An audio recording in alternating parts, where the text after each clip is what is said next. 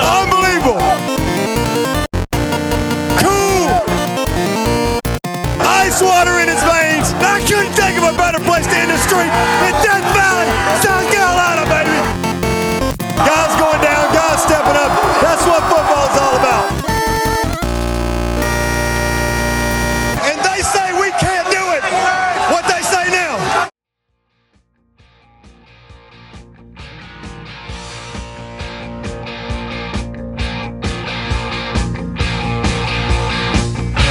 Riding on the highway, going to a show, stopping on the byways, playing rock and roll, getting robbed, getting stoned, getting beat up, broken bones, getting had, getting took. I tell you folks, it's harder than it looks. It's a long way to the top if you wanna rock and roll. Welcome back to the Clemson Podcast. I'm your host, Nick, joined tonight by Ben and Cody. Boys, football is back. Clemson's 1-0. Life is good. How we doing? Good. You want to talk about Nike? Not really. Okay, fair enough. Tully, great to have you back hosting. It's the first time the three of us have been here for, I think, quite some. We think since the Sugar Bowl recap episode. I'm very grateful to have you back hosting. It's a very hard job to do, especially when you have Cody and you're trying to draw out any ounce of personality out of him or small talk. It's a tough thing to do. I admire you. Cody, how you doing? It's all about substance, Ben. All about substance. Well, we are here tonight to recap the Furman game. Hopefully, you guys caught our weekend recap show. We touched a little bit on Clemson Furman. We'll go in a little more depth here now that we have Ben on the show. And we will also split this one up into a second part, which will include our season predictions and sort of prognostication for the entire football season. You two got together earlier in the month and put down an offensive group preview and a defensive group preview. Definitely encourage everyone to go back and listen to those, as well as I did a run through of the schedule, a little bit of a tongue-in-cheek or a hater's guide to the schedule with in an interview format with Shakin' the Southland. So encourage you all to go check out our past shows, but we will get into the season that will be in this one too. Yeah, especially with the position group previews. I think those are non-perishable for a couple weeks into the season. I think the only guy that's not going to be playing that we talked about was Richard Jurgen, but other than that, I think everything still sticks. Yep. Laid some good groundwork there. Until, we land on a starting quarterback for good, the arguments are still there, valid. Definitely. Well, why don't we just get right in here to the Furman game. 48-7, guys. Decisive Clemson victory. I forget who predicted that properly. You guys remember? You sound like Ben. You know what's real funny? Nobody likes the scoring system until they win, but I will congratulate you because the most points that you can score each week is 33. You got 30, which is you just had that ready to go, didn't you? So yeah, you got 30, which is the highest that anybody's ever scored in our prediction challenge. So congratulations on that. Your ride on top may not be long-lived, though.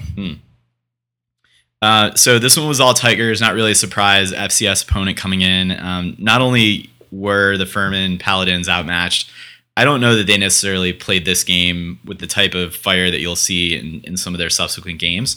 They're pretty well positioned in the SoCon. Did well last year, and just the talent level is just a complete gulf. So not really the type of matchup we need to go through quarter by quarter and break down what happened. I think this was more for us about really this being a glorified scrimmage and getting a lot more playing time for a lot of players on this team. Ben, you already touched on the quarterback battle that was. We can talk, or that is. We're in the middle of it. We can touch a little bit on some of those takeaways from this game, but really at a high level, I saw this one as a chance for us to showcase some of the freshman talent that's come in and get some of the returning guys some important reps as both sides of the ball try to continue some continuity. Yeah, and really that's kind of what it is. I was thinking about it as I was rewatching the game last night.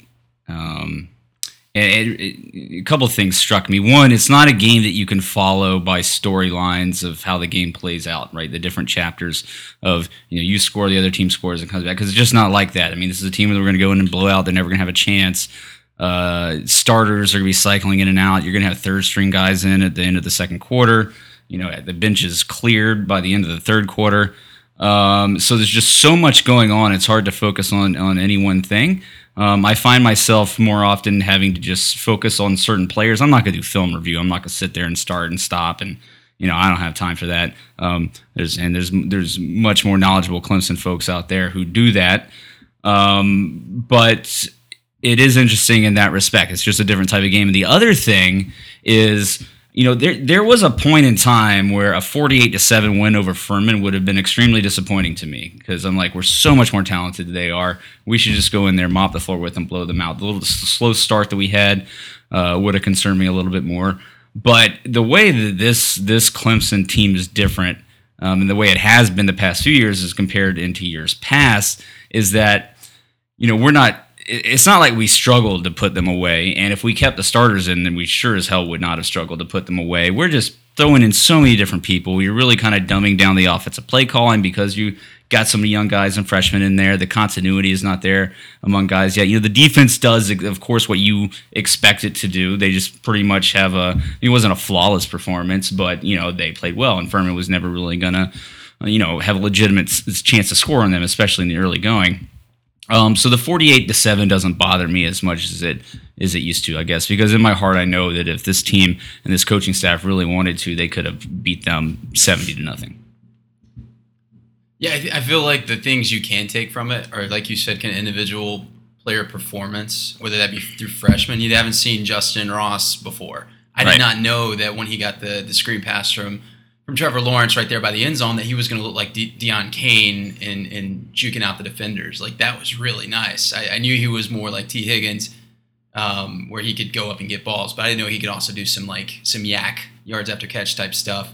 And then other freshmen, Lynn J. Dixon, like freshman running back, he got a little cramp. Or either that or his top end speed isn't what we would like it to be. But that vision doesn't lie. I mean, there's still a lot of players there. There's a lot of congestion, and to have the vision to cut and accelerate like he did, like it's good to see. I mean, we talked a little bit about Tully and I about the freshmen, and that was my key takeaway, including Trevor Lawrence. Yeah, and I think it's not just the freshmen. Obviously, you get to see whether or not certain things of the veteran guys' games have improved. Kelly Bryant. As an example, but looking at a guy like Cornell Powell and just how much upper body strength it seems that he put on, and I felt like his game was at a different level than I've seen it before. Now in his third year, to where like this guy is not backing away from the challenge of all these other talented wide receivers around him. He's there to make a case for himself, and he made some great plays in that game. Will he play backing up Hunter Renfrow at the 5? Is that our expectation? No, he's out at the 2 behind Amari Rogers. I see. Yeah, he's in there with him and Darian Kendrick. What you see there, they seem content to use the 2 guy downfield a little bit more. Well, you saw it in this game. Yeah, with Powell, Kendrick, and Rogers. Yeah, really, they all had deep balls. The humorous part of that is Amir Trapp was defending the 2 players. So, I mean, but typically the smaller guy is going to defend the 2 receivers. So, right. If you have a 6'1" Kendrick or Powell, that's potentially a mismatch. Yeah, so you're right, though. It really is a lot of it's about the eye candy, right? And don't get anybody injured is how you want to come out of this game. I don't think that I don't think there was a chance the quarterback battle was going to be settled against Furman. I think there's a chance it could be against Texas A&M, depending on how that game goes, but I don't think it was ever going to happen against Furman. Yeah, we touched on that a little bit. I think it was just, I said, yeah, maybe we would all feel a lot better if Kelly Bryant had come out of this going 10 for 10 or 15 for 15 and, lasers all over the field and making multiple reads. That wasn't the case here. I don't think we really could have seen a performance that would have solidified his starter role going forward. No, I mean, I think Trevor Lawrence could have had a terrible game and really looked like a freshman, and that helped, but that doesn't mean that Kelly Bryant's going to be the starting quarterback for the rest of the year. Trevor Lawrence could have still bounced back from that. But, Yeah. as it was, I think you saw a lot of encouraging things out of Trevor Lawrence. You did see some improvement out of Kelly Bryant, but you saw some of the same things that has concerned us coming out of last year. It takes him a while to get the ball out. He undershot some guys sometimes. He was just inaccurate and didn't get the ball there. So we did see that, and you start to wonder. You hear that he's making improvements, he's making strides during spring practice and during fall camp. So this was our chance really to see it play out on the field. And I think we still have some more question marks as far as Kelly Bryant's concerned. As for Trevor Lawrence, yeah, he looked great. Like, the one thing that you can tell no matter what the competition is the zip on his ball and how fast he's able to get that ball out of there. And he is by far above and beyond anything that Kelly Bryant's going to be in that regard. Now, for some of the other things, deep ball placement, that makes a difference. But, a lot of times these receivers are just going up against the Amir Traps of Furman, and they don't stand a chance. So I will say this for the receivers is that, and Cody, you mentioned this, is that they made catches that you would not have seen last year between T. Higgins and Amari Rogers, Trevion Thompson and Cornell Powell, those guys, and everybody else. That was a sight for sore eyes for sure. Yeah, there was the touchdown pass to Amari where the announcer, the one thing he did get right when he wasn't talking about Braylon Schrechter. He got his. He said Branson and then Baden and settled on Braylon. Which that's the part. There's like a spotter there as part of the Raycom crew. There should be a nerd like me sitting beside that announcer being like, "That's redshirt freshman Baylon Spector, linebacker out of blah blah blah Georgia, whatever." Well, the funny part was that he apologized to his parents for messing up his name before he clarified by messing up his name. Yeah, and calling Shaq Smith I think a true freshman or a freshman. Well, they just kept calling him a freshman over and over again. Yeah. Well, that's last year's roster, bro. The one thing this announcer got right, where he had some decent analysis, was when Amari caught the pass. He didn't telegraph that the ball was coming because it was tight coverage. I can't remember if that was trap or not. So he didn't by putting his hands up by telegraphing the ball was coming. So he does it at the last minute, just like a savvy NFL type caliber, level of showing, if you will.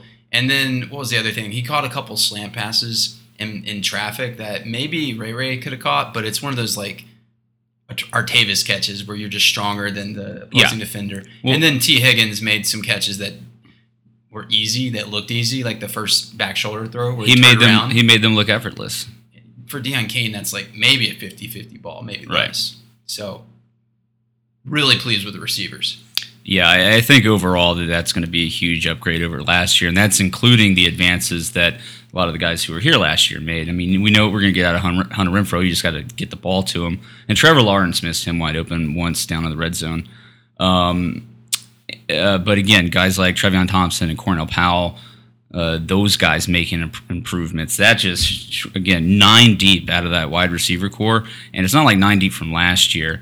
Overton had some good catches in this game. They all played solid. Now, we're going to see when we go up against better competition and better defenses, whether they're able to get the separation, where they're really able to go up and challenge for the balls like they did against their smaller, undersized, and less talented Furman team. But the early returns from what we saw yesterday are very good. I want to flip it real quick on the offense to the run game, and not necessarily to touch on who did what in this game. I mean, Lynn J. Dixon looked very capable for a true freshman. Dabo said he's further along than Etienne was a year ago coming out of camp. I'm curious to get your guys' take, and we can talk more about this, I guess, in the season preview, but how do you see the carry distribution going throughout the year between this running back core? Well, I think you saw a little bit of it here in the first game with Travis Etienne carrying the load. I mean, he almost got twice as many as the next guy, Lynn J. Dixon. Carries, that is. They kept him in there in short yardage. Yeah, they did keep him in when I thought maybe that Adam Choice should have been in there. I think Tavian Feaster is probably going to get, I mean, you only saw him with 3 carries. He's going to get some more action, I think, coming back off of that meniscus surgery, I think, that he had. They're probably slow playing it a little bit. Just get him out there, get him some game action. But I actually liked what I saw out of Tavian Feaster when he was in there for the short period of time. Thought he had a good burst, right? Yeah, I thought he had a good burst. I tell you this about Travis Etienne. I'm trying to now that we're into the second season with him, and we're talking about Lynn J. Dixon too, and I know they've made those comparisons. Is Travis Etienne, just when he's out there on the field, it's not just his number that you notice. He has a style of running. He has a running style. He has like a body movements that is very much identifiable to him. And I was taking a closer look as I was rewatching the game, and it's what he does with his feet. He doesn't run with like his feet straight on. They're just kind of out to the side. And I think that really helps him in his ability to make cuts and also hit creases, because he was able to just, instead of running straight on with your body kind of squared up and your legs moving forward where you might be a little bit wider when you're trying to hit a hole, he's able just to get so thin, 1 foot on top of each other, and just hit a crease. And I saw that in this game, and I imagine if we went back and looked at tape from last year that you'd see that as well. So, I don't see that at Lynn J. Dixon. He's more of a kind of a straightforward runner, and I don't know how to best describe this, but again, if you saw the two run, I think very identifiable in the style just watching Etienne run. I was a little disappointed we didn't get a 50-yard TD run, but I imagine those are coming. Well, Furman ranked really highly last year against the run, and they were committed to stopping our run. They're like, hey, beat us over the top. QT pointed this out in his article once Trevor Lawrence came in. It opened it up. It opened up some more running lanes, which, funny how that works, I think, as in his own words.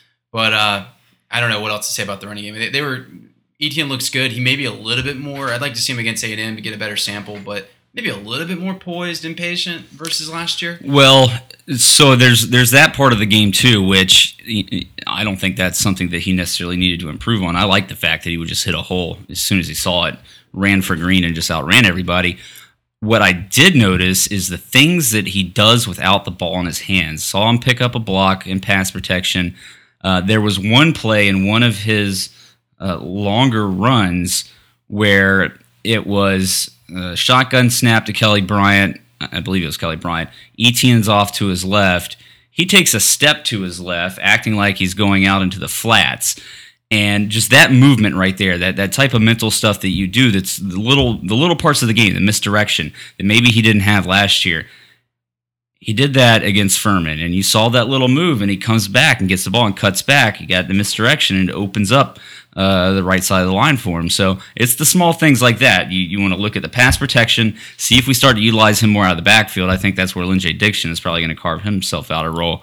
But then also the stuff that he does away from the ball, in as much as or insofar as the misdirection is concerned. So it was very positive to see that out of him. That's just kind of the next step in progression for him. Yeah, I think what I'm looking for from him is some of the patience, letting a play develop.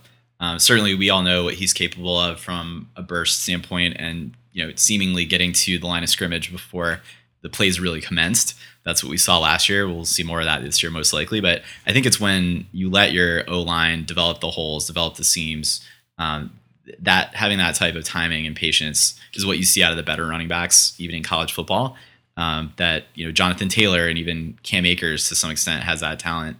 It'll be good to see. Well, and the good thing about Etienne, and we didn't see it last year and didn't see it in the Furman game, he doesn't dance around the backfield. He doesn't do a lot of horizontal movements when he's got the ball. He kind of like Amari Rodgers does on those punt returns. He just tries to get upfield as fast as he can. And he does that, darts in a straight line. C.J. Spiller was guilty of this a little bit, where he did a little bit too much dancing in the backfield at times. You don't see that out of Etienne. One thing this year, our guards are more athletic than they were last year. Sure. Kind of the trade-off would be that they're more athletic, so they're going to be able to get out and pull and do some lead blocking on the opposite side.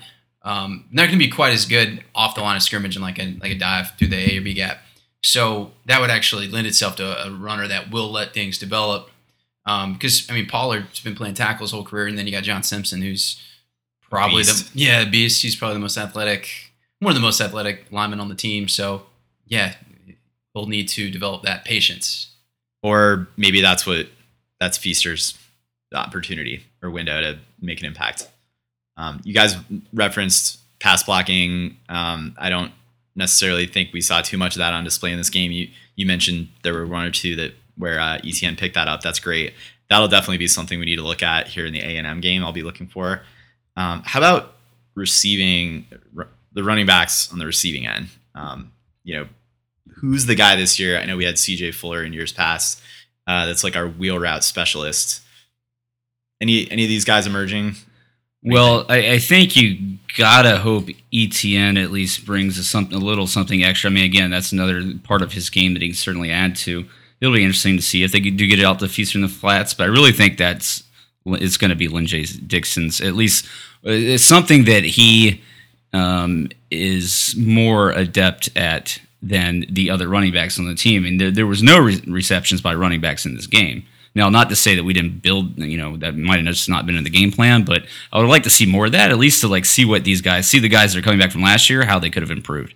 You know what's funny is Feaster played a lot of receiver and was really good at that in high school, and I haven't seen any of that so far to this point in his career. And granted, his freshman year didn't play that much. Sophomore year, he was with Kelly Bryant. We'll see, but maybe it's Lynn-J Dixon, but maybe it's actually Feaster. You might see that could be where he could carve out more of a role as well. Last thing I wanted to touch on offense was just the emergence of Braden Galloway as a tight end receiving option. It was nice to see that again. We've been spoiled over the years with, Jordan Leggett certainly, but going all the way back, it's actually more the exception for Clemson not to have a potent tight end receiving option. So good to have that back. Garrett Williams is back too. He was certainly played a role in this game from a pass protection standpoint, and I believe he had a reception as well. So anyway, that's a wrinkle that I'm definitely pleased to see come back to this offense. Yeah, and I was really surprised, actually. I didn't think Braden Galloway was going to get... he was in the game early, too. And you didn't see really any of the other... Cannon Smith got a reception. But Braden Galloway, those 3 receptions, he looked really good out there. His body is there physically, it looks like, for a true freshman. Cody and I were texting back and forth last night, and I mentioned how I thought by his sophomore season he could be at the best version of Jordan Leggett when he was here. And Cody says, well, as a freshman, he's as good as he was as a junior, which I think we were saying the same thing, but... We weren't saying the same thing. I was saying, because Leggett was so good his senior year, and right. In his junior year, he was mediocre, above average.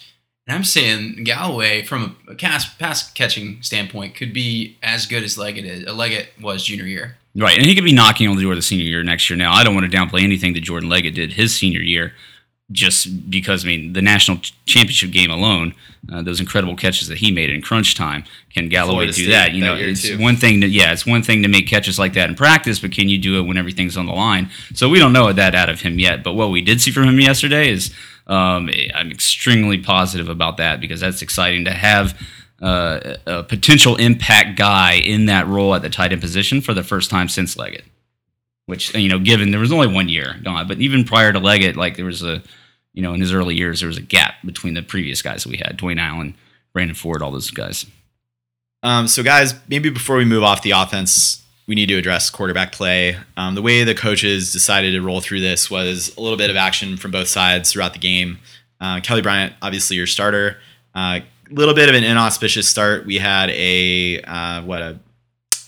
went for it on 4th, so the series did not move forward on the first series. And from there, Kelly, maybe there were some nerves involved, I'm not sure, but wasn't as sharp as he later in the game turned out to be in this one, opening the door for Trevor Lawrence to come in. As I think you mentioned, Ben, he had a lot of zip on his balls, sometimes a little too much for the receivers. So they're going to work that out, I'm sure. But in this one, you definitely saw flashes of all the promise that Trevor Lawrence brings to his game. And it was great to see that showcased. We are in the Trevor Lawrence era, so thankful for that. But I think, as you referenced at the top, no decisions really are able to be made coming out of this game. Do you guys feel like the coaches are any closer to understanding if they're going to make a move off Kelly Bryant? Not after this game, I don't think. Again, as I mentioned, I think after Texas A&M, or during the Texas A&M game, you may see a similar situation like with Cole Stout and Deshaun Watson back, 2014. But it's going to have to play out. We know Kelly Bryant is capable of going into hostile environments and winning ball games. And we know that he's probably going to do better with better receiver play. The question is can the run game be a threat? Now, with his legs, he looked great against Furman. He had kind of that ferocious or aggressive running style that he lacked after he was battling some injuries last year. And he's going to have to continue that, because that's the thing that sets him apart. That's the one thing that he has on Trevor Lawrence for sure. He definitely has game management, knowledge of the system, and everything like that. but his running being a factor is a huge asset to him, and I think that's going to be a lot of what goes into making him successful this year. That being said, he needs to compensate for his inability to get the ball out fast or get a lot of zip on the ball with being accurate and making the right decisions and going through his progressions. He still struggles with his progressions. He had a little bit better touch on his deep ball in this game. That one to Cornell Powell floated a little bit, but he was in the midst of getting hit. So the fact that he stood and took that hit, was able to complete that pass. He saw another deep one to Amari Rogers that he landed in there quite nicely. So we'll see. As far as Trevor Lawrence is concerned, I mean, Cody, you mentioned it, like the ability to open up the run game because he is a better downfield passer. He is better across the middle. Guys aren't going to be able to stack the box and load it against the run because he's a weapon. He's a threat downfield. So that did clearly play out in this game. As you saw, Clemson had more success rushing the ball with their running backs with Trevor Lawrence in the game than they did with Kelly Bryant. So when Kelly Bryant, this could be a hot take, when he had those passes, I guess they would be like the curl routes or comeback routes to Hunter Renfrow. I think it was 2 different times he rolled out to his right. Could have been an interception. One, I believe, to TJ Chase, where linebacker jumped the route. Yep.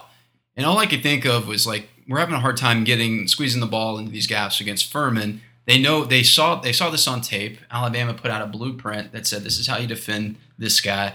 And I thought to myself, in our offensive preview, we talked about Kelly Bryant setting a baseline. He'll be at least as good as he was last year.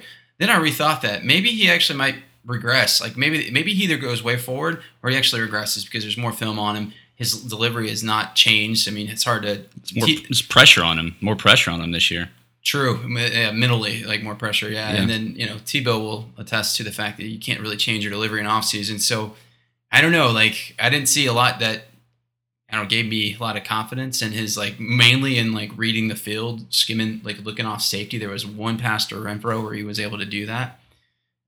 Maybe it is a mental part that's holding him back, and he's not showing what he put forth in practice, but I think it's just limitations. It's really hard to develop in one off season. Well, again, I think the Texas A&M game is really gonna tell us a lot, and I wouldn't be surprised. I mean, if Kelly Bryant kind of plays like that and still struggles with some of the things that he struggled with against Furman, if he plays like that and Trevor Lawrence just kind of keeps building and getting better, then it's quite possible Trevor Lawrence coming out of that game could be the starter. Now, I could also see a situation where they get them both in, just Clemson outmatches Texas A&M because of the talent divide, and it becomes obvious that they can't score on our defense.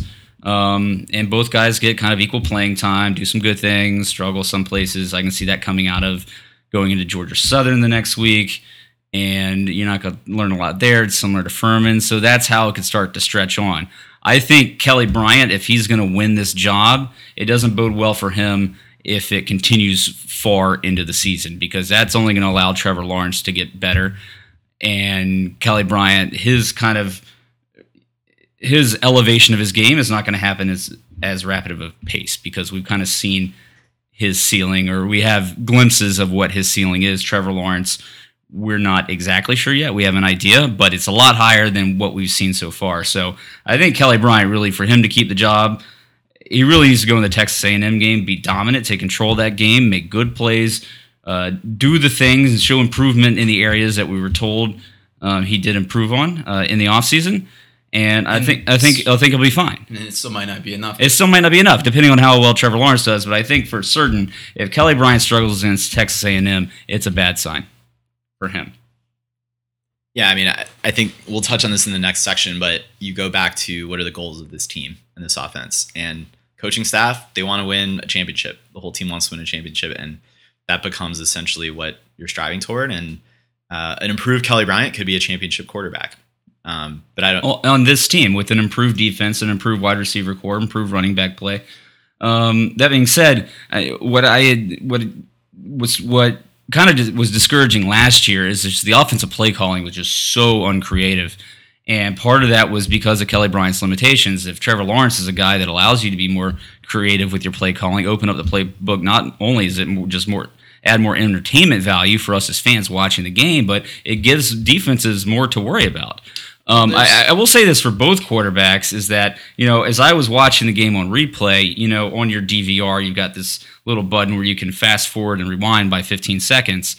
I was noticing that during our offensive drives with both Kelly Bryant and Trevor Lawrence on the field, I noticed an uptick, a difference in tempo. We seemed to be going faster. I couldn't skip ahead 15 seconds between plays and catch the beginning of the next play, whereas when Furman was on the field, I could skip ahead 15 seconds, wait a little bit. So the tempo was certainly improved in this game, which is a positive sign, but I still really want to see more creative offensive play calling. Well, as it relates to creative play calling, like the perfect example of that is the Alabama game, where you had Tua in there, and it's not creative play calling. It's here's football. You have up to like 4 reads, maybe. You're gonna in most college quarterbacks you can get to 2.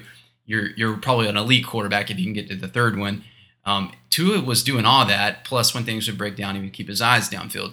And then here comes in Jalen Hurts, and it's like 3 and out. They have a hard time. They're getting pressure at the behind the line of scrimmage. Louisville was. And it's like, is it the same offensive coordinator? It is, same game plan, just different quarterback. So, I get that. Well, I think there's a distinction here too, though, of what plays the coordinators are willing to call and put out there on film. Are we kind of saving something in our offense for a matchup down the line that we can spring on an unsuspecting team, versus actually having the same plays go out there and be more successful with one quarterback over the other? Well, again, I think to justly compare the two here in the early going is that they're going to have to probably show some more out of the playbook than they're comfortable with or used to, just because we really need to see what we can get out of both of them. Like, you need to see if Kelly Bryant can really make those plays when it comes to crunch time. You really need to see what Trevor Lawrence is capable of. I mean, if you're going to compare him to in a level playing field, you got to make a little bit more intricate, a little more complicated. Well, that's what I think the first half of the A&M game is all about. Like, it might be the most competitive football you'll see this team play this year.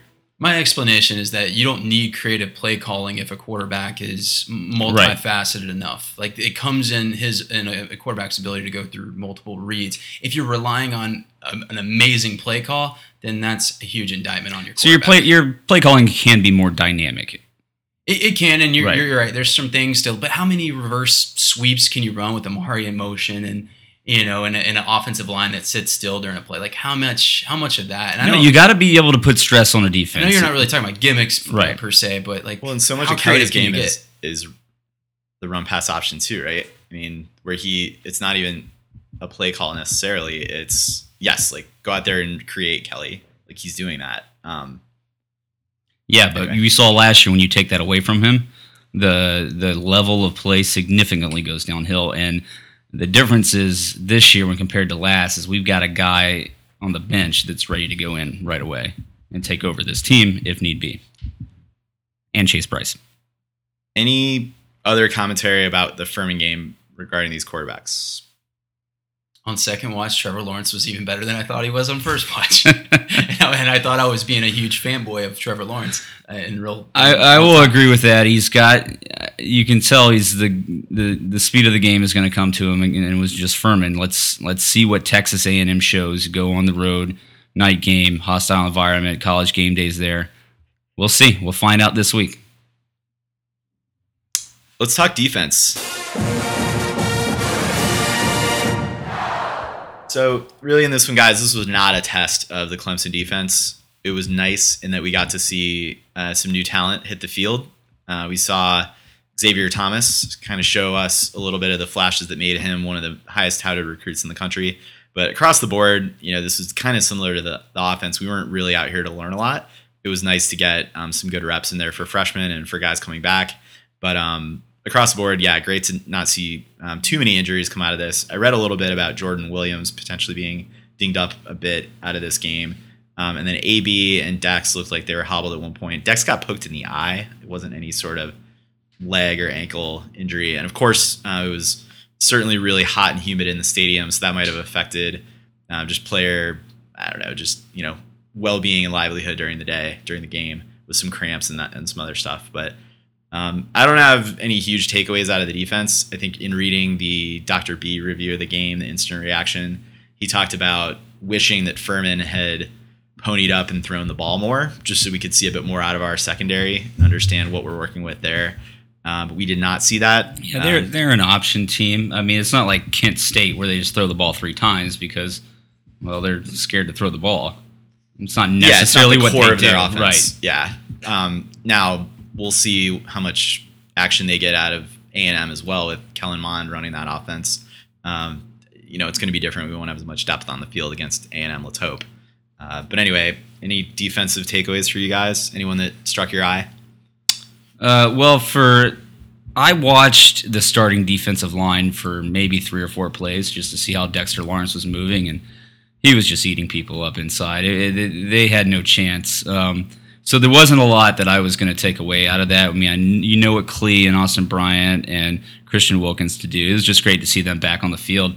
But when it got to the second teamers and the third teamers, a lot of these young guys, that's when you really want to take a look and see how these guys are doing. Justin Foster looked incredible. He was carrying that new weight very well. I'm excited to see that. Jordan Williams is going to be a beast. I'm not sure what the injury ended up being. Cody, did you? Not sure. I think a knee, but Okay. not sure. So those 2 guys are really impressive, as well as Xavier Thomas. Logan Rudolph looked a little bit rusty to me. I think he kind of blew a coverage on a long pass there at some point. But again, just good to see him back out there. KJ Henry kind of looks like a beanpole to me. I know he put on weight. I don't know what he would look like back in the spring when he first came in, but he's out there on the field and he played well. So again, good to see these young guys across the entire football team. But the defensive front, again, you're going to lose your 4 starters this year, plus Albert Huggins heading into next year. So these guys are going to have to grow up quick. Yeah, I don't have a lot to say, but Xavier Thomas on one play, you just saw his speed. It's unrivaled, even though there's a third-string defensive line in there. It's like, okay, there's a future NFLer coming off the edge there. And then Jordan Williams was his counterpart right there in that same play, and you're like, it really is like the embarrassment of riches. I think was overused in previous years, where we would say that we have this our second-team defensive line could be one of the best in the ACC. It wasn't really true. But we do have second and third string talents now that will be NFL players. And we'll leave it at that. Yeah, without a doubt. Yeah. At the linebacker position, I think Balin Spector is ready probably at this point from what I saw to supplant Jalen Williams behind Isaiah Simmons there. I thought he played really well, deserving of getting his name pronounced right. Didn't really notice too much from the linebackers outside of Shaq Smith. Well, that number 10 on Spector's jersey really calls your attention, right? Yeah, You it still pops. get those memories of Ben Boulware. But yeah, Chad Smith mixed it up a bunch too. Shaq Smith was a guy that I thought played incredible. I think you're definitely going to see him kind of maybe like in a Dorian O'Daniel situation where he would only play a lot against like option teams or run heavy teams, or obviously at Georgia Tech. But it's really exciting. I think the light may have come on for him because he was all over the place yesterday. He looked really good. Great to see. Kind of about time. That's how I feel about it. But no, it's good. I think the answer here is depth. The answer here across the board for this team is depth, and not just in a game against Furman, but Right. Knock on wood, it's one where hopefully across the board we can sustain some missed snaps from certain guys that are starters and not miss too much of a beat. There's other positions where that's not the case, such as the secondary. But again, we didn't see them too battle tested in this one. No, and that's the disappointing part about Furman not throwing the ball, is because you really want to see these guys, the first teamers as well as Mario Goodrich and Kyler McMichael, the young guys getting in there, see what Nolan Turner and Denzel Johnson can do backing up at safety. The safeties were a little bit concerning to me. You saw Muse get beat on a play. He resulted in a pass interference call. That's nothing new. Yeah. Johnson and Turner, not sure if they're quite ready for significant minutes. Nolan Turner out there looks, I don't know, looks tiny. Yeah. To me personally, he's like 6'1", 205, but he looked kind of undersized out there compared to what we're used to seeing, like in Isaiah Simmons back there, for instance. Yeah, I'm excited for Kevon Wallace's year. Just safety is such a great position, so important, and I think he's gonna have a solid season coming in here. This will be his 3rd year, right? Yeah, so I just think all in all that you're going to see. I don't think Denzel Johnson and Nolan Turner are going to be the first guys in there to back up guys at safety during the season. I think you're going to see Isaiah Simmons get moved around, among other guys. Wallace might move, but we'll see. But that is my concern depth-wise on this defense is the back end at the safety position. And again, I think we're going to learn stuff real quick here at Texas A&M because Kellen Mond's going to throw the ball. He will, and certainly safety is a very important position cleaning up if we're not able to set the edge and keep contain. They're going to be critical with a fleet-footed quarterback who's shifty. Which is all the more reason why it's so important that these front-line defensive linemen do play so well. That's the luxury that we do have, is that they're going to be putting pressure on the quarterbacks, not giving them a lot of times to throw, and hopefully between the linemen and the linebackers, they kind of mop things up. In the run game, you don't have a lot of guys leaking through, but that remains to be seen. That's the weak point on this team. I mean, not only just because we have, Tanner Muse, like you mentioned, what we saw out of him last year. There's definitely a lot of his game that he needs to improve upon. But then again, the depth, is just unseasoned guys who are starting our second team safeties. We're not going to claim that they could be the best in the ACC. Right. As a backup unit. Only other takeaways from this game, we should move on to our season preview here in a moment. Just special teams. We mentioned a little bit, Amari Rogers and punt return duties looked really strong. So that's certainly encouraging. Could be an asset to this team overall, where we were really just crossing our fingers in the last couple of seasons out of that aspect of the team. Guys, who do you think is going to be returning kickoffs? So Cornell Powell was back there along with who was it? Who was it? The running back that was Adam Choice. Adam Choice, which was surprising. He's Adam Choice is used as the up guy. You saw a lot of those pooch kicks last year where kickers were trying to kind of combat that 25-yard line start position where they were trying to not get touchbacks. So he's your up guy in case somebody does that. I mean, I guess he has apparently better hands than some of the other guys on the team is what I would take away from that. I just get rid of that whole unit for college football altogether. But at least they because of the fair catch rule, I just minimize as many violent blows as we can. I think if you're trying to minimize violent blows in football, that you're getting rid of football. Well, there's a difference. There's one particular part of the game where there's more injuries, and that's kickoffs. Bigger helmets. Otherwise, on special teams. Kicking game. Speaking of that, BT Potter. Yeah, so expect a lot of touchbacks this year. Great to see. It's going to have a huge impact on things like starting field position, which those are, if you guys listen to the podcast often or if you read Bud Elliott, you should. He talks about hidden yards in games against opponents where differences in field position over the course of a game can add up to more bites at the apple of red zone opportunities that can translate into points and wins and losses.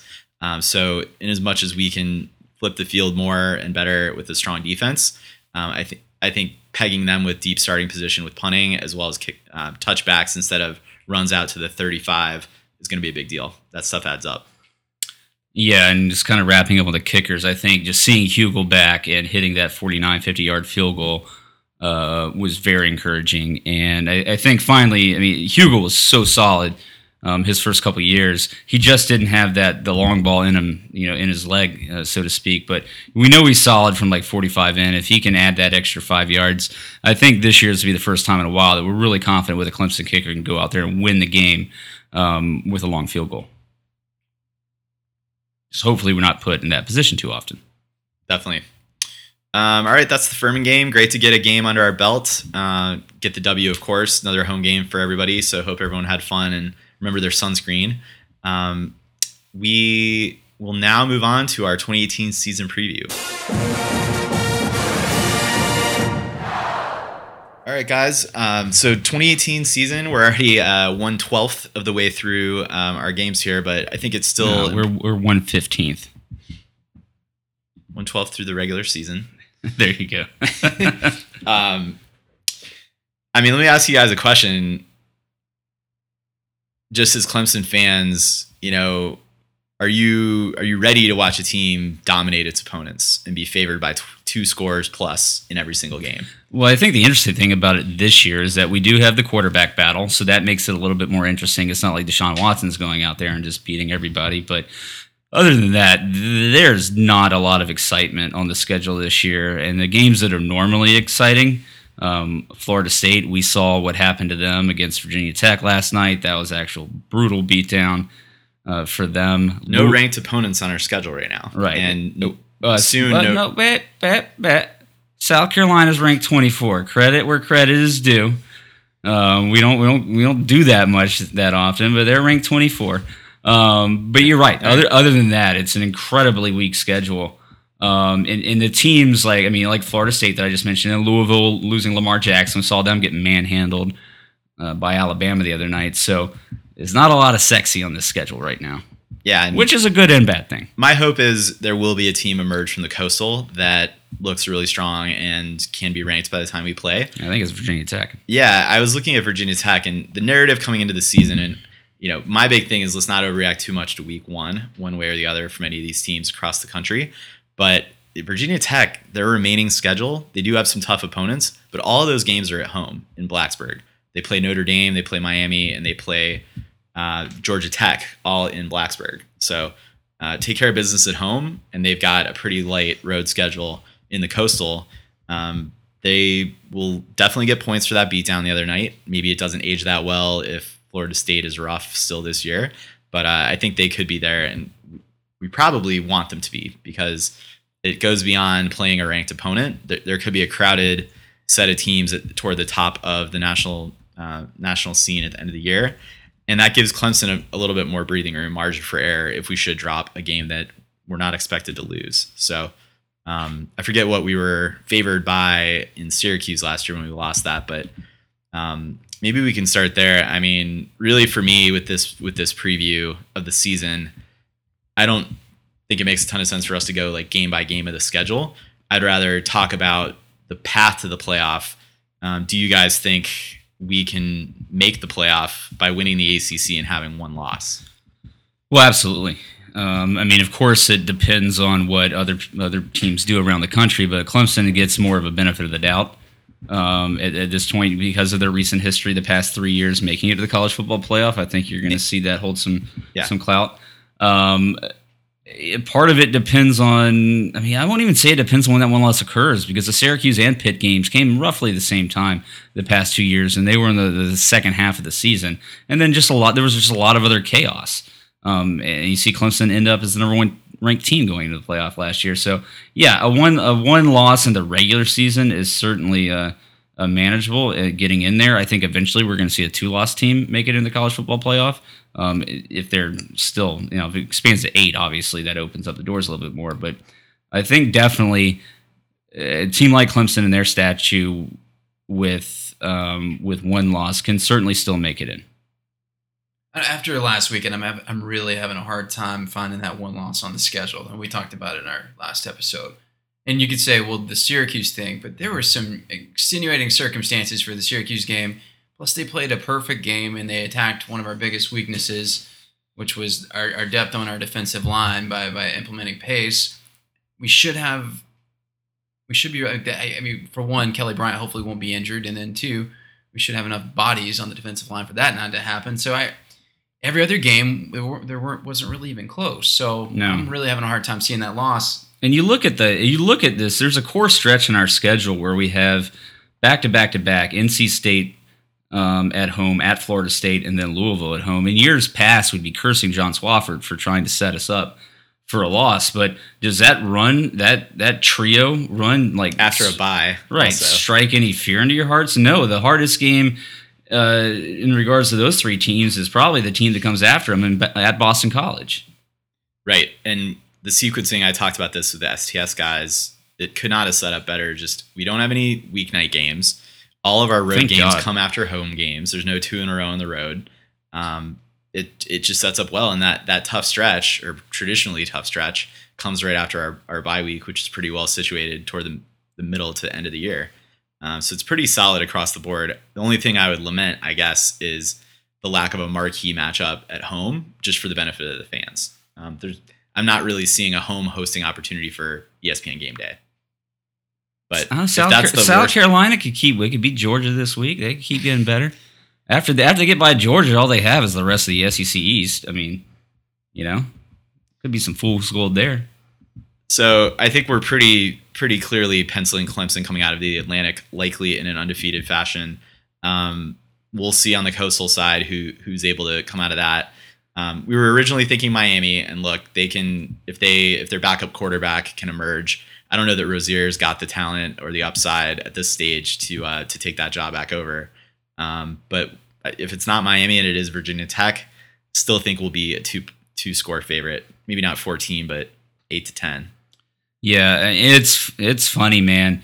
You look at 2 years ago when the ACC had that good run, good record against non-conference opponents, especially against the Power Five, and then they had such a great bowl season. We were talking about ACC had the best year for a conference this year. The SEC's on the downslide, and the ACC looks like they finally got some teams that are looking to contend. You flash forward 2 years later, and you're looking at the ACC, and you're like, who do you have? Like, your best teams just got annihilated over the weekend. It includes Florida State and Louisville. You're relying on the likes of Boston College. You can't even count on NC State. Like, they barely pulled it out against James Madison. Miami gets beat. Virginia Tech looked good, but against Florida State. So a little cannibalism there.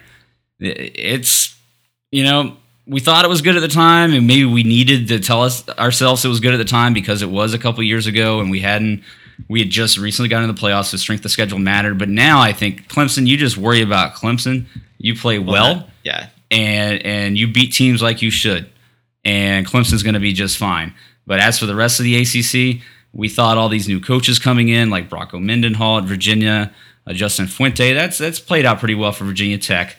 Dino Babers at Syracuse, Mark Richt in Miami. So, of course, these guys still have to get their guys in there. Usually year 3 is when you start to see that transition, year 3 or 4. But it's just a weak conference. This is more or less what it was. Like the last, 2 or 3 years where the ACC had a pretty good run, where we had a couple teams up there. NC State was the peak of their program. Miami looked like a top 10-ish team over the last year.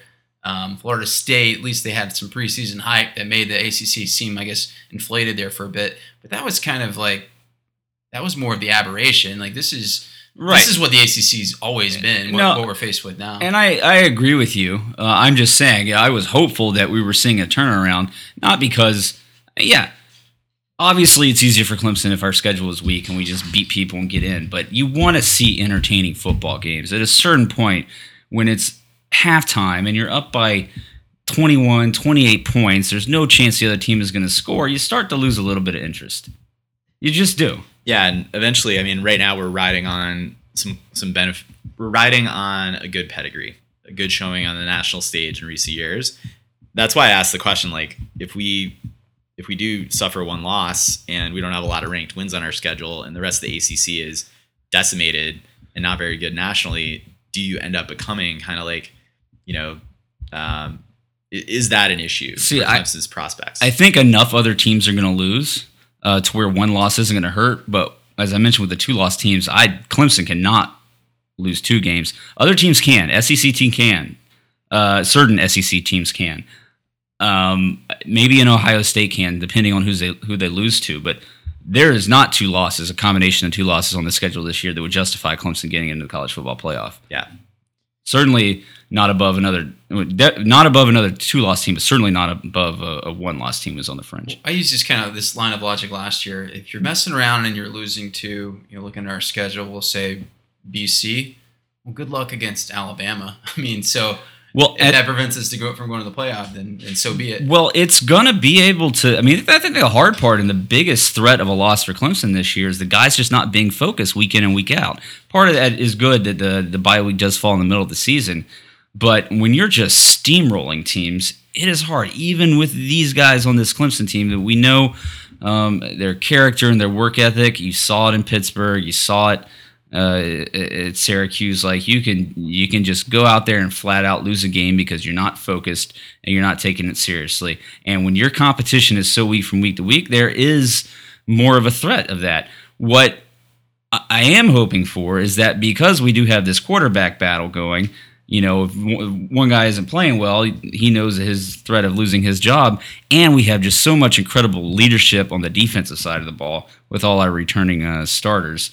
I'm hopeful that we'll be able to avoid any of that this year. So if we're pretty confident we're getting out of the ACC, which I think we all three are in agreement on, then I think the question is, can this team win a national championship? And I think we have all felt from the moment we found out the Power Rangers were returning, each one, let alone when Christian Wilkins sealed the deal and cemented it, that this could be the best team in the country. This could be a championship contender or an actual champion. I think there are a few questions we probably need to have answered before we can kind of make that our prediction here. And I think maybe one off the bat is the quarterback. Cody, let me ask you, can Clemson win a national championship if Kelly Bryant's under center? From what I've seen so far, no. If it's that simple. Tua Tagovailoa may be the best player in the country, and he's that good. So I've heard other commentators say that, so I don't feel like I'm pulling that out of nowhere. So no, with Kelly Bryant, no. But Jalen Hurts, possibly. And then even Georgia and Ohio State, I think they're going to both be formidable. And then, like Ben will agree with this, Michigan's going to be unbelievable this year as well. I was listening to your guys' the episode that you did, kind of recapping the first weekend, and we got to Michigan, and I'm like, surely Cody is not going to still after. Yeah, he does. Still not giving up on Michigan and Jim Harbaugh. I don't have to tell you how I feel about that. When I'm wrong, I'm like Jimbo. I just double down. give me more Harbaugh. Well, the best part is listening to some of the pundits. Of course, they use that as an excuse to really hype Notre Dame and finally we ranked them high this year and they're gonna live up to it. I'm telling you, a win over Michigan does not make you a shoo-in to the college football playoff and to track to the national championship. They've got some harder teams on their schedule to play. That's fair. I think they've got the path, but maybe flipping it back to Clemson. I mean, the reason I asked that question, Cody, is we faced them last year, and the question is if Alabama is maybe a click worse on defense this year than they were a year ago, but would you say they're 1 to 2 clicks better on offense with Tua running it versus a Jalen Hurts, let's say? I think so. Yeah. I mean, I think they were 15th in the nation on offense last year, and they should be top 5, if not number 1 this year. Clemson didn't play a flawless defensive game last year in the Sugar Bowl, but darn near. It was a really strong performance. Well, considering the circumstances and how bad the offense was playing, absolutely. Great game. So while the defense may be even stronger this season, I don't necessarily know. I just think you go back to what is the difference, what's needed, and we may not face Alabama, period. They may stumble down the way. Tua may not be all that. Anyway, it may not be them that we play. Auburn's going to be up there. I mean, they go and get a good win against Washington. So, I mean, I know it was a little bit of a sloppy game, but first game of the season for both teams. Auburn's a team that I think you have to keep your eye on here. Oklahoma, I don't know how much we take out of there. I mean, between Oklahoma, Wisconsin, Ohio State, and Georgia, I don't know how much you take out of those games. I mean, same thing with Clemson. I don't know how much you take out of that. I certainly take something out of Week 1 matchups. Right. I certainly take something out of Alabama's beatdown of Louisville. I take something out of LSU's beatdown of Miami. But until we really start to see some of these other teams actually play meaningful games against competition is anywhere close to their level, we're not going to really know. It's just all speculation at this point. So we are followers here on the podcast of Bill Connolly's S&P Plus rankings. Right now, and again, these are very returning production laden, but he has our offense rated at 27th nationally. Our defense is currently coming in at 6th. So, take that with a grain of salt. It's still early in the year, but a year ago, we were roughly in the 40 range as an offensive unit. And I feel like for this team to really be a national championship contender, we're going to need to be in the top 15 offensively. So we discussed this. You didn't listen to the end of our episode there, Tully. That's what we get for going an hour and a half every time. Ben was setting over-unders, and I think he put the over-under. Oh, I heard it. At 15.5. I think we need to be under. He's responding to that. He thinks we need to be under. See, we predicted what we thought we were going to do at the end of the year. I think we can be a top 25 offense, just given how good our defense is. I don't think we have to be top 15, but part of that does depend on who you play once you get into the playoff scenarios. If it's an Oklahoma of last year, let's say we had somehow drawn them in the Rose Bowl instead of Georgia, you can. I think Clemson would have given Oklahoma a game and might even have won with our number 40 offense because our defense might have slowed them. I think we were a better defense than Georgia even last year. So you're right. It does depend on the matchup.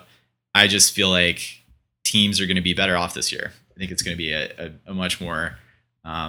There's almost like really it's Alabama. And that's what I was going to ask. You think either way the path is still forward, is still through Alabama? Can we make that proclamation after seeing them against one game against a Louisville team who lost Lamar Jackson and their offensive line wasn't that good last year? Their defense has never been known as being great. Like, do we make that proclamation, that prediction right away, just out of seeing Tua through the last half of the national championship game last year and his time that he played in the first game this year? I don't know, but I mean, what I think you can safely say, if you look at any team in this top 25, that Alabama would be the one team with the most confidence you say, oh yeah, they're going to make it back based off the limited stuff that I saw and just knowing their track record over the past few years. Just don't ask Nick Saban about his quarterback competition and, you'll be fine. Yeah. Well, maybe focusing this back a little bit on Clemson, I think what I believe to be true is this team will expose any team they face in the playoff that doesn't have an elite O-line or an elite quarterback that can just create. And I think Alabama's got both of those things. So right away, they may neutralize our greatest asset, which is our defensive line. Not neutralize and completely, eliminate the impact they'll have, but at least where that is a double plus for us, can maybe play that to somewhat of a neutral. And then I think we need to come up with what is our sort of response to that, or where else can we create variance? And that comes with maybe their defense isn't quite as strong, and that's where you have a Trevor Lawrence that, again, he may have to play the game of his career, as you put it the other day, Cody, for us to have a shot. I'm not saying Alabama's that good. We don't know yet. Well, and see, that's a good question. If we're assuming that Alabama's offense is going to be much improved over what it was last year with Tua under center, and they scored, 24 points against us in the Sugar Bowl, something like that, then you're going to be expecting Alabama's to be putting up in the 30s, maybe. Is Kelly Bryant capable of scoring more than 30 points against an Alabama defense? Jalen Hurts, that offensive team put up 31 against us in the national championship game, right, a couple years ago. Before that, it was in the 40s with Jacob Coker and Derrick Henry. So yeah, I certainly feel like that time of year with a battle of a game going back and forth. Like, I think the score this past year was muted because they didn't need to score that much, and our defense was not giving much up. No, exactly. I think this game would be in the mid to low 30s. The question would have been last year, how bad would they have beat us with Tua under center? I think it would have been much worse. For sure. I think so too. So can a Trevor Lawrence-led Clemson offense go in there and put up 35 against an Alabama defense? The same kind of rule applies there. We don't know Trevor Lawrence's upside, just like we don't know that Tua, which maybe his upside was Louisville, we don't know if that's sustainable. Yeah, who was that guy from, was it Mon from Texas A&M who had that great game against South Carolina, 2 years ago, to open the season? Just Starkle. Somebody annihilated South Carolina, put up all these numbers, all of a sudden turned into the Heisman chatter. And then he didn't do anything for the rest of the season. I'm not saying that's going to happen to Tua, but it's one game. You got to take it with a little bit of a grain of salt. It's a Louisville team that was way overmatched. Tua's going to get exposed more when he goes up against teams like Georgia, LSU, and Auburn. Yeah, well, we'll see if that's the thing. We'll see if he gets exposed or not. But I mean, still, you look at Trevor Lawrence. We've seen him in a spring game and a game against Furman, and then at Cartersville, Georgia, high school. So I mean, we can see things that we're like, wow, that will translate against A&M this week. And you can't tell me that, for Tua, the way that he's moving around in the pocket, which surprisingly, and this is kind of goes against Bama, was that Louisville was really getting a lot of pressure with their defense, especially early on. But he was just doing things that looked a lot like Deshaun Watson. And the fact that he seemed to be more focused downfield and not as erratic throwing the ball. and great accuracy.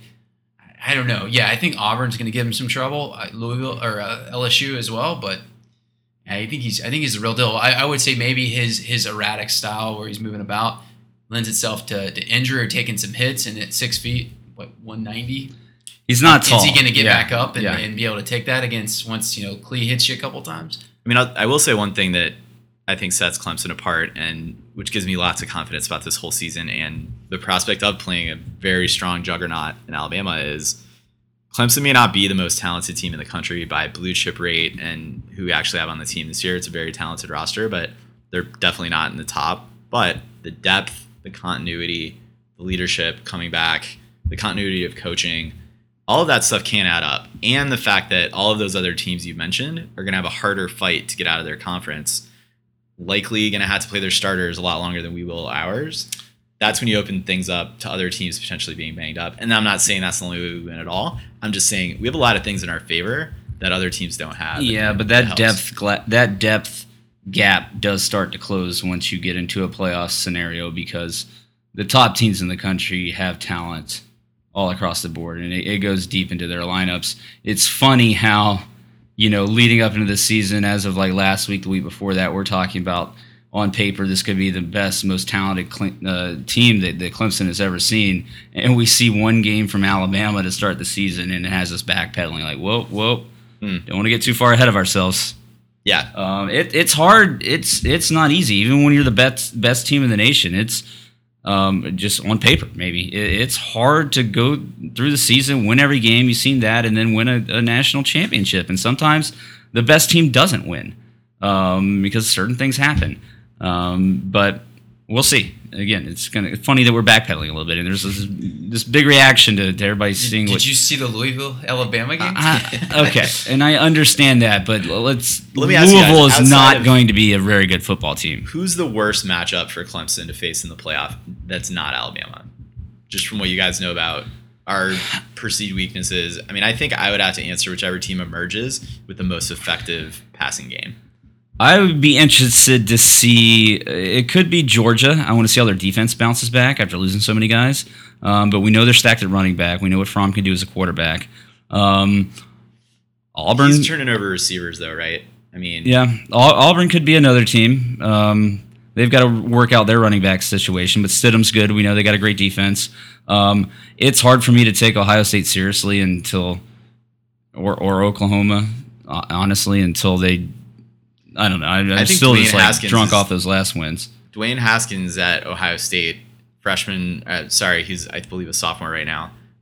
Their starter there, super strong. I'm not going to go ahead and say he's their new Deshaun Watson, if you will, but he's one I would look at as possibly the best quarterback out of all these teams. Yeah, I don't know. I'm just looking at the top 10 here, and I think there's probably 6 teams that have a legitimate shot of actually winning it all. I mean, if I had to be real honest, Probably 3 or 4. probably 3 or 4. Yeah. I think there's 6 teams that could. I don't know, and you can't even say that like there's 6 teams that would stand not to get embarrassed in the first round of the playoffs because we've seen so many teams get embarrassed in the first rounds of the playoffs. Like Yeah. I don't know why we're talking about going from Expanding. 4 to 8 teams when the first games are so boring because there's clearly 2 teams that are so much better than everybody else. I mean, we went in last year's number 1, but we knew. Come on, we weren't. Yeah. Yeah. We know what number 1 looks like. There's basically been 2 or 3 good semifinal games, like period, in the playoff era. That Rose Bowl last year was like the best, and beyond that, it's been pretty much one-sided affairs. Yeah. So, I don't know, Cody. Anyone in the top 10 feel like a particularly tough matchup for us? I'm going to say Michigan because I'm kidding. That's a joke. Ohio State is the team I'm going to look out for because of Haskins, like for the reasons you mentioned. I don't buy, like, there's some things that will translate, but the fact of the matter is I don't want to go back and watch them play. I don't want to see a replay of Oregon State. So, but they have some tests coming up soon enough. I don't think Oklahoma would be. I don't know. We'll see, but I don't think that they're going to be a team that would give us as much trouble because their defense, we presume, will be pretty weak. And then Georgia, I'm still looking at Georgia thinking, I wouldn't be surprised if they're just really motivated after what happened last year. And they're talented. They have gobs of talent on that football team. Yeah. They've been recruiting lights out.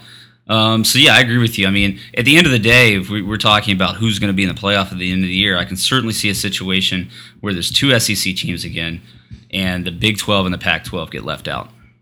Yeah, it could be. Washington did not completely shoot themselves in the foot by losing to Auburn. They're still ranked 9. They could still win out their regular season and win their conference championship game and find themselves in the playoff picture again. But Washington has a tendency to lose a game that they shouldn't in the Pac-12 during the season, and people are not going to take Washington this seriously with 2 losses when you're comparing them against another 1-loss SEC team being the second team in. Same thing with the Big 12. I can certainly see this a situation that if Oklahoma falls off a little bit, who else are you counting for in the Big 12 to come in there and make a move? I think TCU is your next team in line, and I don't think All the way back at 16. I don't think they're prime for playoff run. Wisconsin from the Big 10 is, I don't think they're. We'll see if they stick. They only won their side of the conference last year. It's kind of a fluke. They walked into stuff. So I'm up on Wisconsin this year. Hornibrook's starting to get a little more experience in their offense, but again, they're not a national title contender in my opinion this season. Especially they lost their best receiver to some legal issues. So there's definitely some tiers emerging, and I think that Big Ten. There's a scenario where the Big Ten gets left out. Yeah, they can definitely cannibalize themselves with 1-2 losses around the horn. Especially with some of their out-of-conference stuff already being played so tight. So Notre Dame having a marquee victory over Michigan. Notre Dame, I called them. See how that looks at the end of the year. I call them the turd in the punch bowl. Like if they run the table, they're getting in just from a hype standpoint and the brand. And hey, if Notre Dame goes undefeated, then they're going to be one of probably 2 undefeated teams in the country, maybe 3. Sure, absolutely. With their schedule, they deserve to be in. Then I don't think they're letting 2 SEC teams in.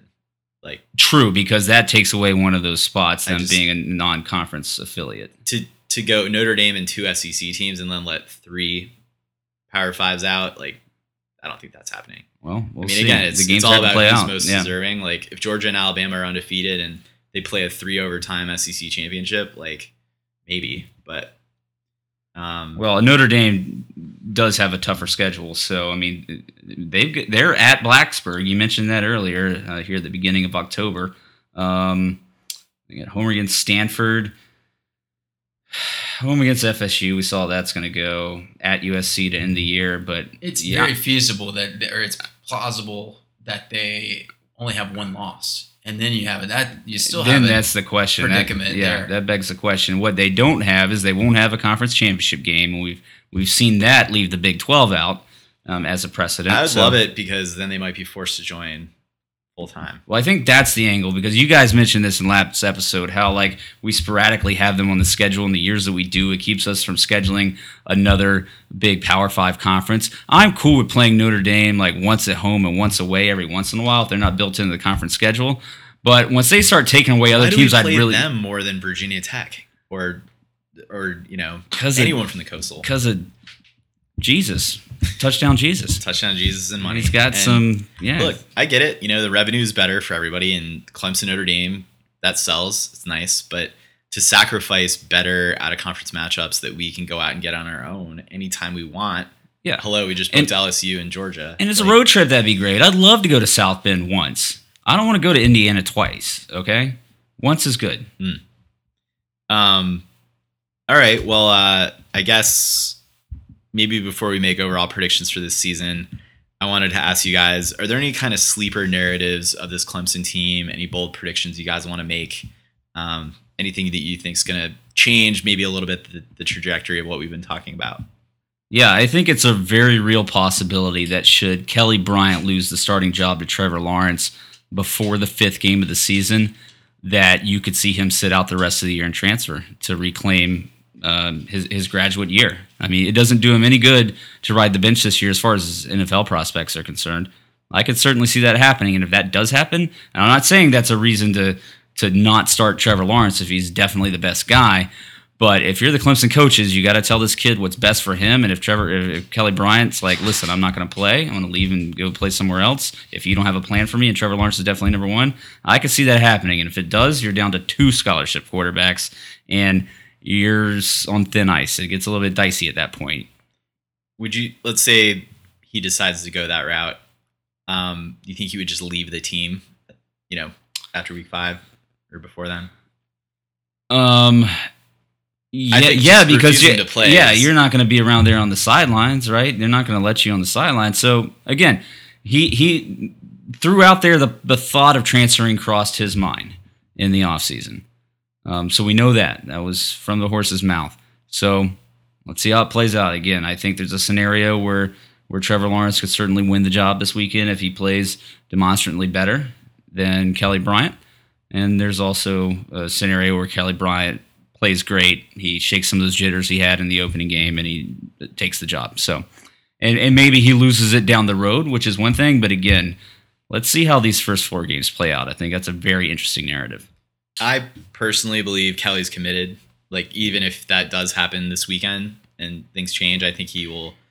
He's already shown, you can hear it in Trevor Lawrence interview answers, and he's extremely coached in the media training. But I think I'm sure he's had the conversation with Dabo. I think he's committed to sticking around and playing whatever role they decide for him, and he's going to give it. And he's been a great mentor and leader to these young quarterbacks and everybody else on the team. So you got to give him that. Yeah, this whole loyalty thing, the KB, like the whole, it's again, I call it virtue signaling. It's this. You have to pay whatever tribute to KB before you can say that Trevor Lawrence is better. That's just. Well, but I don't think we're talking about that. We're talking about Kelly Bryant specifically. Well, let me finish my thought. No, I know what you're saying, but all I was going to say is the loyalty will be there with him beyond his tenure with Clemson. He'll have a chance to be a grad assistant if he wants, come back and coach. The whole upstate will be there with Clemson grads and a network of alumni that will help support him. What about his NFL aspirations? What about the fact that whether or not that you think he's going to be an NFL quarterback, he could be very well an NFL player at some position with his athleticism. You're just writing him off as he's just going to ride into the sunset, be a graduate assistant at Clemson. For the kid himself, I'm not talking about the fans' loyalty or anything that we feel like we owe him. I'm talking about for him, if he gets benched before the 5th game of the year, he has a decision to make about what he wants for his future. What do you make if you're KB and that goes down, Cody? And in your heart of hearts, you want to play ball in the league? Well, I don't think he's going to play ball in the league. I don't think there's a remote possibility at quarterback that he will. So, yeah, if he's like wide receiver, which I don't think he's going to transform in 1 year to a All-American wide receiver that's going to be a NFLer, a pro. But I think just what makes the most sense is you have a bunch of people in Clemson, South Carolina, in the upstate that love you, and you're well ingrained into the network. Pursue football outside of coaching or being an agent. The dude's smart. Everyone knows of his character. I don't know if there's so much more to football or so much beyond football. I'm just right. So you're into the point where you're giving him life advice right now, but I'm just saying from his perspective, not what you think he should do, what path he should take from his perspective. And we don't fully know. Respect it if he left, though. Yeah, if that's what he wanted to do, whether it be to just play another year at quarterback or to move over to wide receiver or whatever position. And I'm saying safety. If that happens, then it gets scary as far as our quarterback depth is concerned. Yeah, and maybe let's talk through that contingency just for 30 more seconds. Chase Bryce is your backup. Trevor Lawrence, wet behind the ears freshman, certainly a lot of talent, but helming an offense, leading a championship run, you hope the coaching staff, having done that already with, a young, very talented quarterback in Deshaun Watson, can lead him to where he needs to be. But what do we do? Chase Bryce is our backup. Who's our third stringer at that point? Is it Batson? Ben Batson. Then Hunter Renfrow. Then Jimmy Green Beans. But let's be honest. Dr. B has said this. We could win the ACC with 3 quarterbacks. We can only win the national championship with 1. So and that's to be the best out of the 3. Which? Yeah, he had someone in mind when he said 1. I'm sure he did. So I know what the speculation is. We don't want to get down to Ben Batson this year, but if we do, we're probably not going to win a playoff game anyway, or we're not going to. Trevor Lawrence goes down, we're probably not going to win a playoff game anyway. We're certainly not going to win a national championship. So That's regardless of if KB's there or not, right? exactly. So Cody, how about you? Any bold predictions? Yeah, I was going to say this is not a huge hot take. There's this guy named T. Higgins on the outside, and I'm partially joking, but in all honesty, there's a lot of talk about the wide receivers, how great they are. Lost in all that is, I think, maybe one of the best, if maybe the best wide receiver in wide receiver U under Dabo. I think he's gonna like come into his own this year, and we're gonna be like, oh wow, they're all really good, but there's one that's a little bit better than the others. Well, I wanted to ask you guys, maybe as we continue to unpack this prediction, who our offensive and defensive MVPs are. Are you going? I'm gonna go T, even over Etienne, and we're going like non-quarterback offensive MVP. If you want. By the end of the year, I think Trevor Lawrence will be our offensive MVP. That's where I was going. I mean, if I have to give it an honest assessment, as much as I want Kelly Bryant to play great, we hear too many great things about Trevor Lawrence, and we started to see that last weekend, and we'll see moving forward. So that will be my pick. On the defensive side of the ball, Big Dex. Could very well be Big Dex. I mean, he can do so many things when healthy, just stuffing the run game. You saw him. He would just gather like 3 or 4 guys against Furman and just kind of hold them down while everybody else did damage. And then he'll also get in there with the pass rush. So going Big Dex. I think we're unanimous. How about you on D? Maybe Klee. Yeah. But Dex is the T. Higgins of the defensive tackles. I saw him in one play against Furman just use his hands and move the guy to the side the way that, he would move me to the side. Cody is a very slight man, just for listeners who have not seen him. He's got a Furman physique. Well, how about maybe a little more interesting? Compares prediction favorably here? to Amir Trapp. Since we were unanimous, maybe who's your like unsung hero of the offense and defense? I'll go first. Justin Falcinelli is my answer. I think center position, he had a really good preliminary first year starting last year. I think he continues that, but doesn't get all the credit he deserves on offense. Offensive side of the ball, unsung hero. I might go. Could be Garrett Williams. Might go Greg Hewell, a kicker. Just having a solid kicker that you can trot out there. Nice, and we don't even have to talk about special teams now. I'm going to Amari Rogers. I think we missed something on the outside by not having the toughness, the running back at the 2 position, like what we had with Artavis. I think getting that back adds a little something to the offense, get a little bit more yardage on the screens, and just in general, he can do some things that we haven't seen in a while. Defense, I'm high on Kevon Wallace. I think safety's critical even in this defense where the front is so important. Just continuing to shore things up on the edge and over the top. Well, I read an article by the Kraken at ClemsonPauls.com. Shout out to those guys. But he had an article about Tanner Muse where he mentioned the weak side safety is the toughest position to play in Venables' defense. So he reviewed some film from last year, and he actually said that Muse graded out a little bit better than he first thought. And he's primed to have a really big year, and we can't fully understand why it's so hard as we say casual Clemson fan, but it's really when you have duties between run support and getting back into coverage, really tough position to man, and I'm going to go with him for that. Yeah, so when I think of unsung hero, I think along the guys that maybe aren't necessarily starters that do things quietly, and I'll go Albert Huggins here. I think it's a guy that's poised to have a really good year. He's going to be able to spell both Christian Wilkins and Dexter Lawrence when needed, if needed. And he's your starter 1A out there on 1B on the defensive tackle position. So here in his graduate his last year, I think that you're going to he could be the guy, the unsung hero. And again, the more plays you give the other guys off, the fresher they are at the end of the games where maybe a inferior team is stuck with you, but when it gets to the end of the game and you just have fresh, talented guys out there and they don't, that wins ball games, right? That's the difference. Well, I think it's prediction time, guys. Are we national champions? Are we winning 2 out of 3? All right, so 2 years ago, coming off of the loss in the national championship game to Alabama, Deshaun Watson going into his last year. I predicted 15-0 national championship just because I had to. How could I miss out on that, right? I couldn't be the guy that didn't pick it. This year I'm struggling a little bit because I don't have that kind of that freebie card. It's okay to be a homer just because we all are at this point. We know what greatness looks like for this football team. We know what greatness looks like for Alabama. We know what it takes to win a national championship. There is no reason for this football team to lose a regular season game or really the ACC championship game based off of what I've seen so far. Then really it takes us into a playoff. I expect us to be a better football team than last year on both sides of the ball. That certainly gets us past our first round game. That puts us in the national championship. And I see us playing Alabama again. I don't see us playing Alabama in the first round just because I don't think they're going to drop to 4. And I think between Clemson and Alabama, you see one of those teams stay number 1 all year long. So I think you see the rematch again. And just because I know more about Alabama's quarterback situation, we've seen what Tua can do, and it's unproven yet as to what Trevor Lawrence can do here in his first year. I unfortunately think that Clemson may lose in the national championship game with 1 loss. And that means Alabama.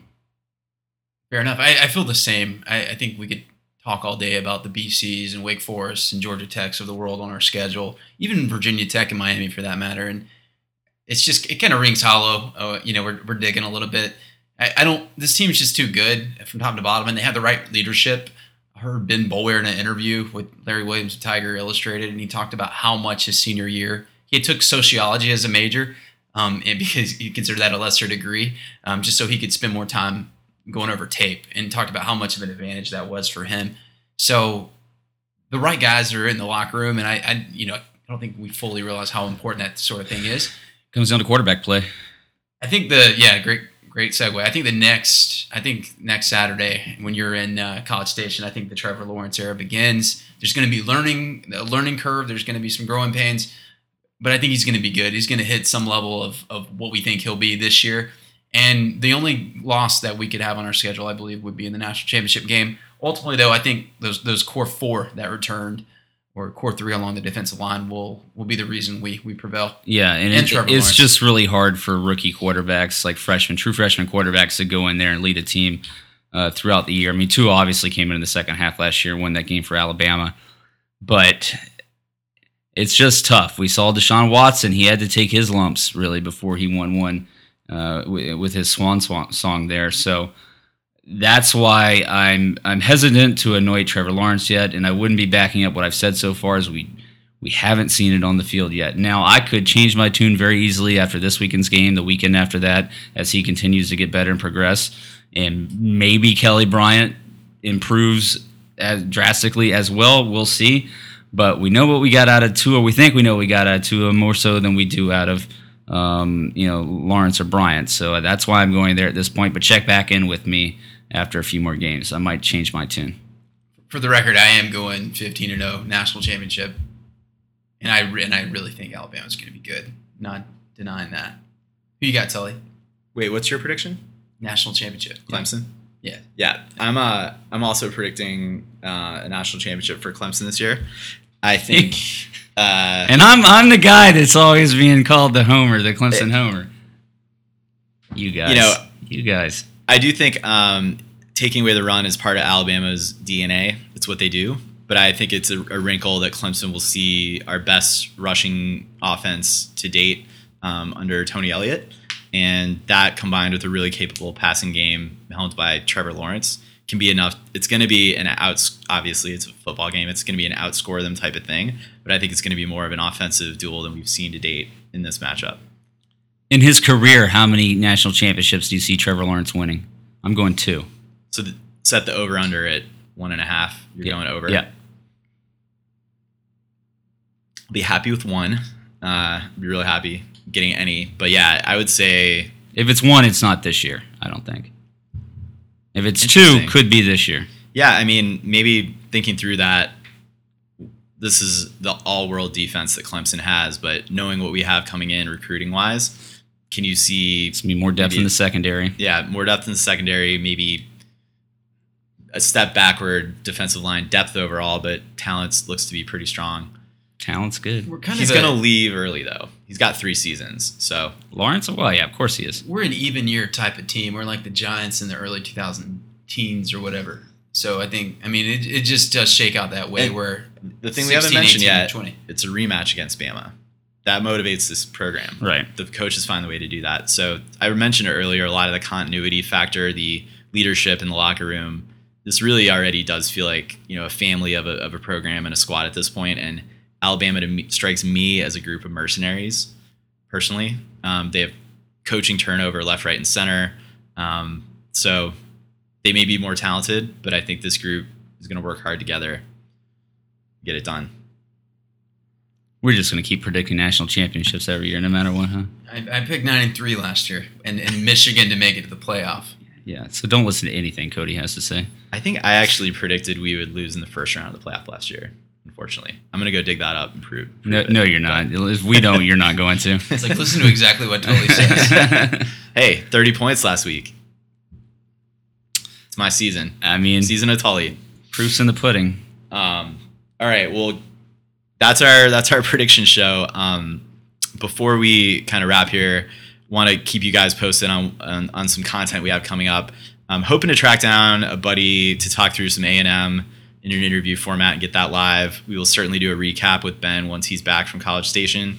Ben, are you going to be out and about at tailgates? I'm sure a lot of our listeners are going to be down there. Yeah, so I'm flying into Austin on Thursday. Going to stay in Austin, taking a party bus with the Austin Clemson group down to College Station for the game that morning, and then coming back that evening, staying in Austin again on Sunday, and then heading back on Monday. We thought about staying in Texas A&M for longer, but from everything we've heard from people, College Station is kind of, and Austin's a pretty fun town. So I fully Austin expect rocks. to see a lot of orange.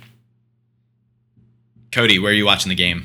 With you, my friend, at the boardroom. That's right. If anyone's in the Bay Area, come to the boardroom. If you are not in the Bay Area, you should come out and watch a game with us at the boardroom. It's our alumni bar here. They actually moved across the street into a new space. They're working on their VIP lounge where we're going to be able to watch Clemson games soon enough. But we're really excited. We should have a great turnout this weekend. But wherever you watch it, enjoy it. Should be an awesome game.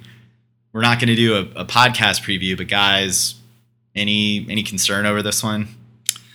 No, not really. I mean, it'll be interesting. I mean, the team going into a hostile environment. You're not going to see the young guys play as much. But it doesn't really matter to me what Trevor Lawrence does, because I think Kelly Bryant, at his best, limited though that may be, is more than enough to beat Texas He A&M. shines under the bright lights. We've seen it. Not under the bright lights where you've got, Especially with a good Alabama supporting coming at him. cast. Again, Yeah. Kelly Bryant with the supporting cast this year, it's different than last year. I predict that it's gonna be an ugly first quarter. Let's say that. Till Offense. Trevor Lawrence comes in the second quarter. Is that what you're getting at? You can read between the lines if you want. No, maybe you're predicting some rust on both sides. I mean, both games had tune-ups against FCS level opponents. I think you're going to see a more focused Clemson team. It's going to be a more well-defined offensive game plan, and the defense is. Listen, it's going to be this defense average giving up 14, 13 points a game last year. That's only going to be better this year. And Texas A&M isn't holding Kelly Bryant or Trevor Lawrence to less than 14 points. Yeah, that's true. All right, well, we will be back to recap. Hopefully, increasingly, we'll be doing some interviews here. Nothing really all that imminent to report, but really want to get everyone's feedback on kind of this new content we're testing out. So please keep that coming. We appreciate all the listens. Ben, you got any shout-outs? Yeah, Will Dukes, William Wilson, on Facebook. Thanks, guys, for your messages and your interactions with us. And again, thanks for listening to the show. Clemson Tweets on Twitter. It's at Clemson RT. That stands for retweet, I believe, for you people like me who are non-social media savvy. And then we got a message on Podbean.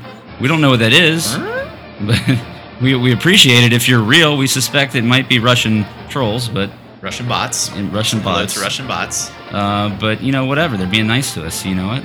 Russians are nice. You just go along with things. Cody, what you got?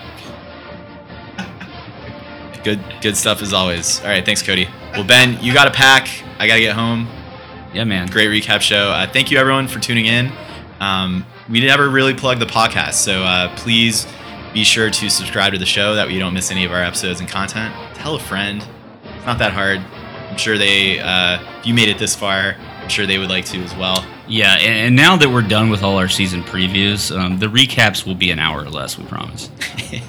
Indeed. And, you know, maybe we'll be better off posting more shorter form content too. So we're going to test that stuff out. But in any event, we really have fun doing the podcast. We appreciate the listens. Follow us online. We post on Facebook and Twitter pretty often, depending which of those you happen to still use. So check us out there. That's all we got here at the podcast. Thank you. And as always, go Tigers.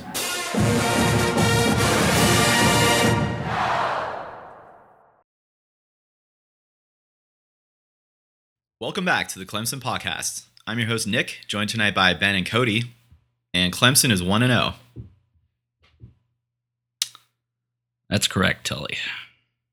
Shocker. I know. Is that our Furman recap? Are we going to talk about this game here? And that's it. Hope you guys enjoyed this episode of the Clemson Podcast. 48-7. Clemson decisive victory, guys. Start over.